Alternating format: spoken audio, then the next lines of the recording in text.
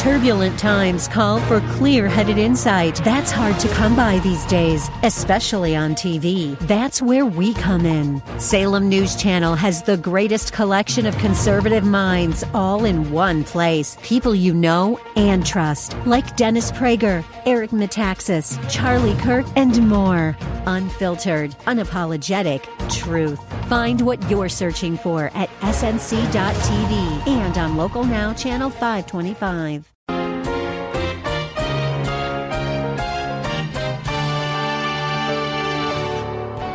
The favor bestowed is of deliverance in answer to prayer. In other words, when God answers these prayers, Paul is saying, those who prayed for us will praise God for His wonderful deliverance. That's why we go through suffering. See Paul's point? One of the benefits of suffering is that it causes people to pray to the Lord, seek Him, and then when God answers their prayers, God is glorified because they turn around and with grateful hearts give Him praise and thanksgiving. The Apostle Paul wrote in 2 Corinthians chapter 12 about a messenger of Satan that God had allowed to torment him. Paul recognized, after God refused to relieve him of his affliction, that his weakness allowed God to demonstrate His own wonderful power, and Paul concluded that he is strongest when he is the most weak. Paul knew that when we live in our own strength, our strength is really nothing compared to the power God has, and that He will pour through us as we submit to Him. Welcome to Verse by Verse. Pastor-teacher Steve Kreloff will be right back with more on the subject of suffering. Pastor Steve has been ministering for more than 26 years at Lakeside Community Chapel in Clearwater, Florida. God has blessed his ministry by expanding it to include these daily radio Bible classes. Today is the final part of Pastor Steve's concluding message about the benefits of suffering. Over the past few days, we have learned that our own suffering helps equip us to comfort others in their tribulations. It also forces us to depend on God. And as we just heard, it brings glory to God. 2 Corinthians chapter 1 has been our base of operations for this study. But if you have your Bible, you might want to turn now to 2 Timothy chapter 4. We're about to look a little more into how our suffering causes us to depend more fully on the Lord. Here is Pastor Steve. Let me show you. Let's turn to 2 Timothy chapter 4. I mean, you can say in one sense it's because God didn't give him grace to handle death until he died. We could say that. But I also think, if you notice, 2 Timothy 4, verses 6 and 7, I believe, are the key verses, especially verse 7. But in verse 6, he says, I am already being poured out as a drink offering, and the time of my departure has come. Paul was in a dungeon in Rome. Shortly after he wrote this letter, they brought him out and cut his head off. But he says in verse 7, and I think this is the key, why he was ready to die when he wrote this letter, but not when he wrote 2 Corinthians. I have fought the good fight. I have finished the course. I have kept the faith. Paul understood in 2 Corinthians, in that ordeal, that he was not finished with the work God had given him. There was a sense in his heart that there was still more work for him to do. He had some messed up churches, specifically the Corinthian dilemma that he had to deal with. But in 2 Timothy 4, he understands that he has finished the course. There's a sense of great peace in his heart that the work for him is over. I think what Paul despaired of so much with the Corinthian situation is that he thought he was going to die, and it was before his time, and yet he knew that you can't die before your time, and I think there was great despair in his heart because of that. Now, imagine being in Paul's place. Things look so bleak, so hopeless, that you just can't see any way out. Some of you can relate to Paul. You may not be in the situation of thinking that you're facing death, but you do find yourself in a difficult situation that has completely weighed you down. You're so burdened and you really don't know a way out of your predicaments. That was Paul. You don't know what to do next. You've exhausted all of your strength to try to figure out how to cope with this trial, and you've lost all hope. And that's where you are today. Now, why would God put you in such a jam, a desperate jam as this? Paul actually answers that for us as we move into verse 9. He says, indeed, we have the sentence of death within ourselves, so that, here's the reason, here's the purpose, so that we would not trust in ourselves, but in God who raises the dead. What a great statement. The reason God brought Paul to the brink of thinking that he was going to die and escaping death was impossible was because he wanted the Apostle Paul to abandon all self-reliance and to put all of his trust in the Lord God. That's it. In other words, he wanted Paul to renounce all confidence in his own wisdom, his own efforts to bring about deliverance from death. He wanted the apostle to rely upon him and him alone for deliverance. In fact, he wanted Paul to have the same kind of depth of faith and trust in him that the Old Testament patriarch Abraham had. That's why he closes verse 9 by saying that we have the sentence of death within ourselves so that we would not trust in ourselves, but in God, who raises the dead. Why did he say that? I take it that this statement is as a reference to the time when Abraham in the Old Testament was told to take his beloved son, Isaac, Yitzhak, and take him out and plunge a knife into his heart. And yet, all of the promises of the Abrahamic covenant were tied into that boy.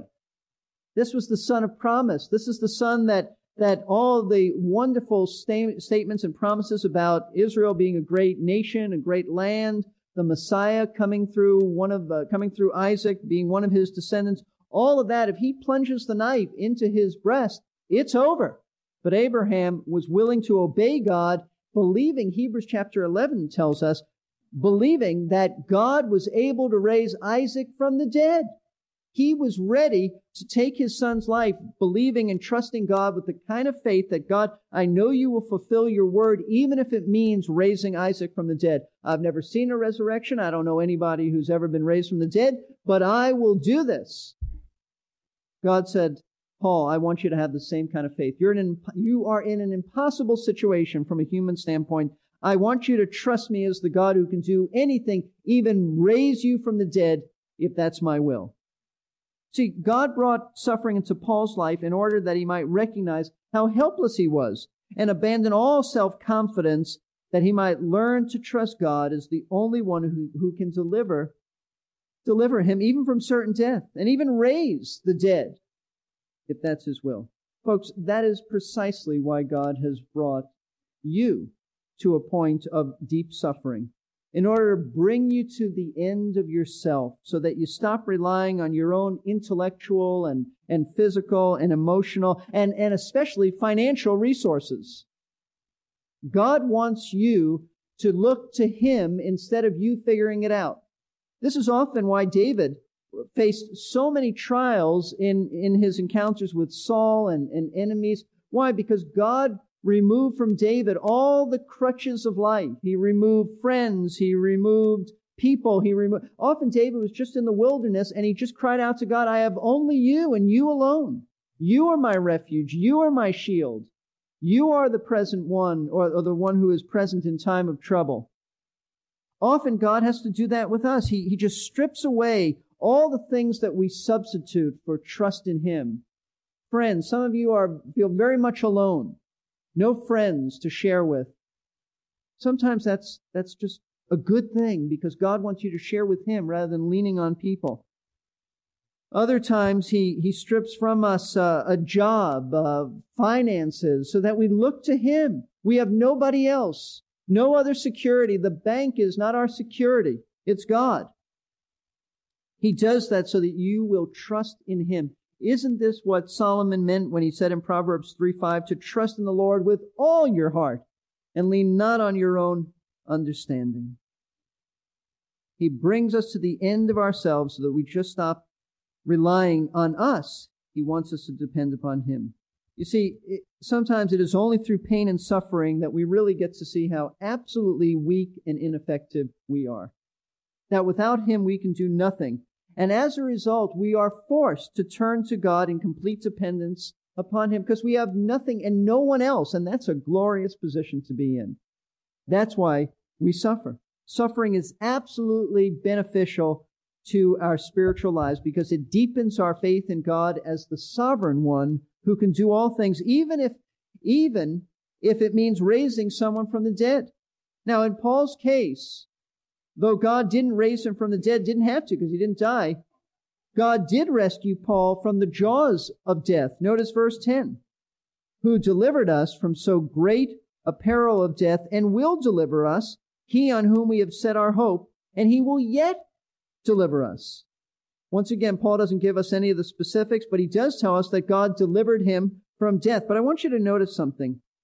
Notice, though Paul wrote that God delivered us from death, note that the prospect of death still remains. It wasn't completely over because he goes on to say, and will deliver us. And I take it that what he means by that, it seems to indicate that Paul's life was still in danger due to continuing attacks on his life. He delivered me in the past, but I know he will continue to deliver me. It would appear that he was probably hounded by people as he traveled about, and these people wanted to take his life. So he wasn't out of the woods yet.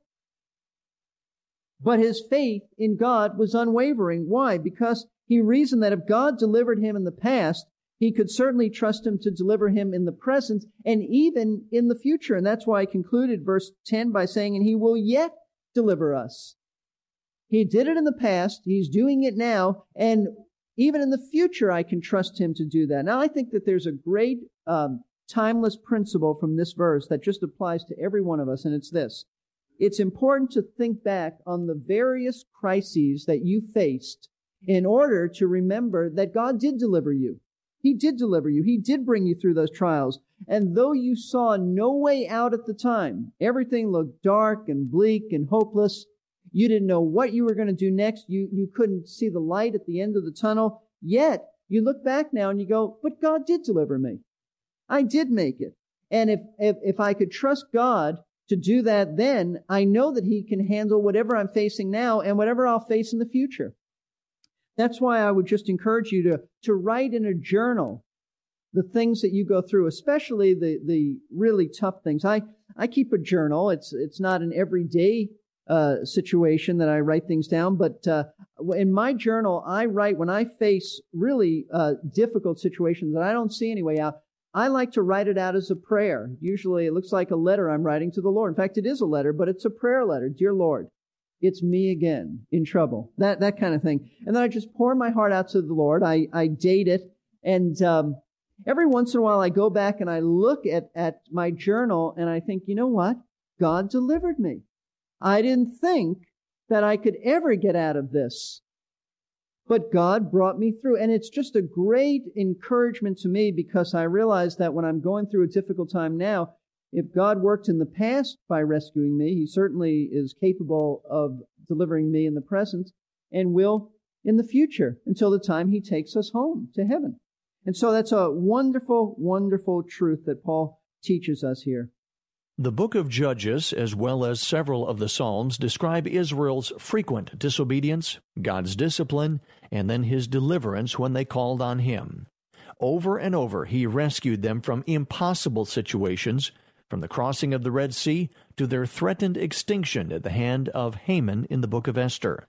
Time after time, they forgot his mercy and power, but he never forgot his promises.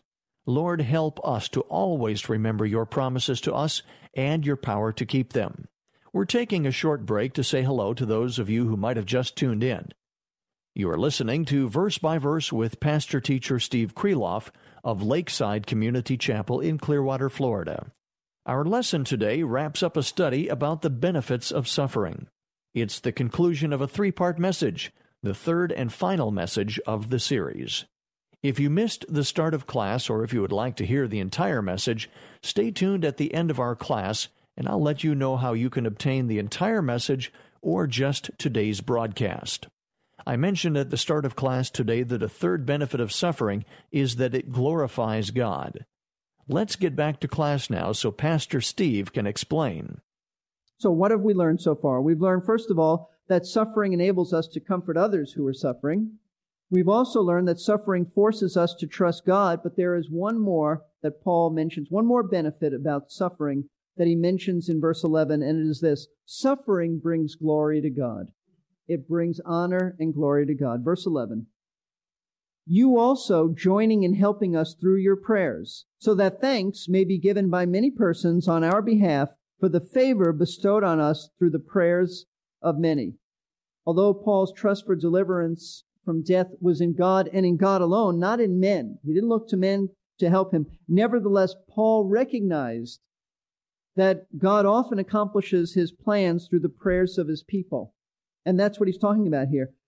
He closes this opening paragraph by stating in verse 11 that the prayers of the Corinthians as well as the prayers of others will be answered by God as he continued to rescue the Apostle Paul from these dangers. He invites them to pray, but I want you to notice, not just pray, there's something more to this. Notice the purpose Paul saw in them praying and then God answering their prayers concerning his sufferings and the granting of deliverance from death. Look at verse 11 again. He says, you also joining in helping us through your prayers, so that, here's the purpose once again, so that thanks may be given by many persons on our behalf for the favor bestowed on us through the prayers of many. The favor bestowed is a deliverance in answer to prayer. In other words, when God answers these prayers, Paul is saying, those who prayed for us will praise God for his wonderful deliverance. That's why we go through suffering. See Paul's point? One of the benefits of suffering is that it causes people to pray to the Lord, seek him, and then when God answers their prayers, God is glorified because they turn around and with grateful hearts give him praise and thanksgiving. You see, the ultimate goal of all of our suffering is to recognize God is the only one who can help us and praise him for his help. After all, isn't that the reason why we pray in the first place? We recognize God is sovereign. We recognize nobody else can do what God can. It's a recognition of him and who he is. And when he does deliver us and rescue us and bring us through, and that could take many forms. You could be delivered from suffering, could bring you out of the suffering, or he could deliver you by giving you grace to endure the suffering. But in whatever way he sovereignly chooses to answer your prayers and the prayers of others, you need to then lift up your hearts and give him praise and thanksgiving. So he's glorified. If you are going through a painful experience now, and if it's not now, it'll be sometime in the future, don't keep it to yourself. Paul never did. Paul, in all of his letters, he invited people to pray for him. Very transparent, very open, very vulnerable. He said such things as, pray for me that I might boldly proclaim the word of God. You would think Paul had that boldness act together. They didn't need people to pray for him, but he did. He asked for prayer. Pray for him that he'd be courageous. Pray for him that as he went through this. Paul was always asking people to pray, and we need to also. We need to be like Paul. Let other Christians know about what you're going through. Don't suffer in silence. That's often what Christians do. They stay away from the church. They sort of hibernate. Nobody knows what's really going on, and they'll use such pious language. I didn't want to burden anybody with it. And yet the Bible says that we are to bear one another's burdens. We have to know this. You're not doing anything wrong when you share burdens with us and with others. That's what we're supposed to do. Do that so we can pray for you in order. Not just to have you delivered, though that's certainly what we want, but we want you delivered in such a way by God that we turn around and rejoice in the praise and give him the glory for what he's done. In other words, don't keep us from having a blessing to praise God. We want to be a part of that. So don't suffer in silence. These are the truths we need to apply to our lives. These are the wonderful benefits of suffering, that now you know what to do with your suffering and how to think differently. So let's be silent before the Lord. Let's bow our hearts, bow our heads before Christ. And we need to be responsive to this portion of Scripture. You need to respond. Suffering is never an easy thing to endure. That's a given. Everybody knows that. But it helps greatly when you understand some of God's purposes in bringing affliction into your life. So what have we learned from the Word of God in these weeks of studying this? We need to, first of all, see our sufferings as opportunities by God to be comforted by him so that we can comfort others. How can you apply that to your life? What are you going through now?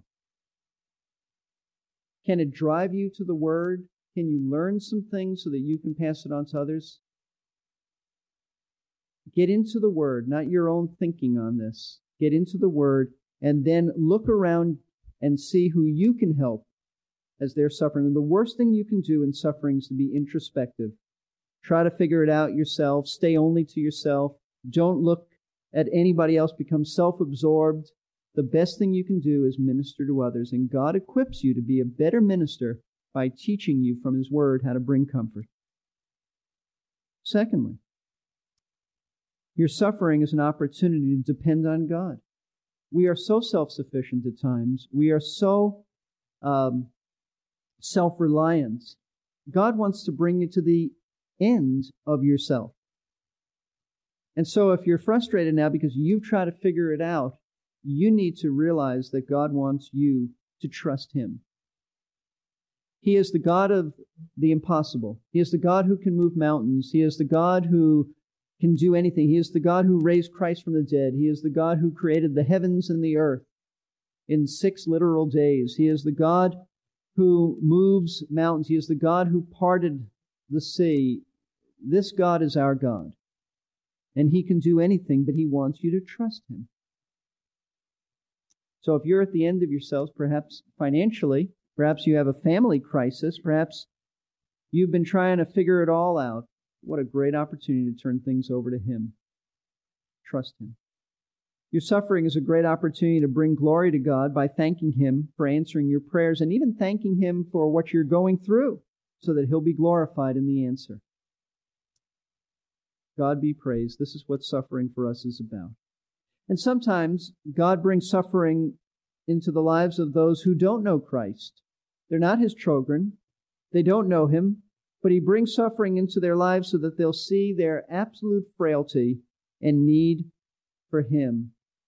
Not just to be delivered from a painful situation, but also to be delivered from hell, from eternal torment, from eternal death. They need to see Christ and Christ alone to save them from their sins. If you've never embraced the Lord Jesus, I urge you to make this day the day of your salvation, to turn from your sin, what the Bible calls repentance. Turn from sin, turn to Christ, and trust Him alone as the substitute for you on the cross, that He died in your place. He can forgive you the moment you repent and trust Him, and you come with an attitude of willingness to follow Him. And He's your new Lord. He's your new Master. Father, we are all in the same boat when it comes to suffering. No one is exempt from it. And I pray that the truths that we've studied today and in previous weeks will just be liberating. We'll just understand so much more in how to respond to our suffering and pain. And I pray that You'll help us to have wisdom in knowing how to apply these truths to our lives. Lord, help us to be a people who don't leave here and forget what we've heard, but to internalize and receive these truths, that they would be part of our lives. And also I ask You to draw to Yourself those who need Christ as Lord and Savior. May they hear the shepherd calling them to follow Jesus Christ. And we pray this in His precious name. Amen. Amen, Pastor Steve. I have a friend who resisted God's invitation for a long time, almost too long. His wife had been praying for him for about 10 years. One day, Dennis, a policeman, lost a leg in the line of duty. That finally got his attention. Dennis has a tremendous testimony. His coming to Christ in the midst of his pain and frustration makes a compelling story. But the story is always tinged with regret that he waited until God had to take extreme measures. Obviously, God doesn't do that with everyone who resists. If God has been speaking to you about trusting in Him for salvation, don't delay. Do it now.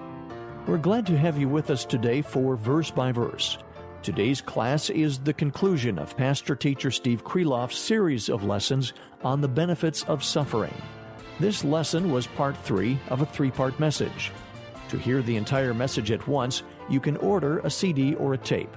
Just call us at 727-441-1714. Leave your name and a number, and we will return your call during weekday office hours.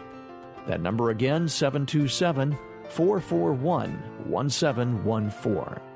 If you would like to hear today's broadcast again, it is available at our website, versebyverseradio.org.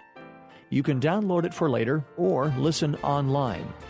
Our archives page has previous lessons if you would like to go back to hear any of them. That is versebyverseradio.org.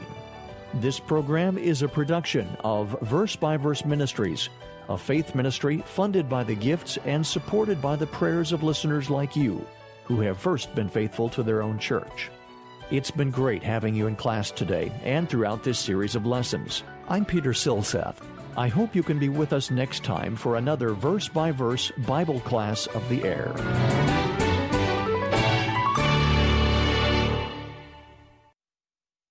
We're here to give you strength between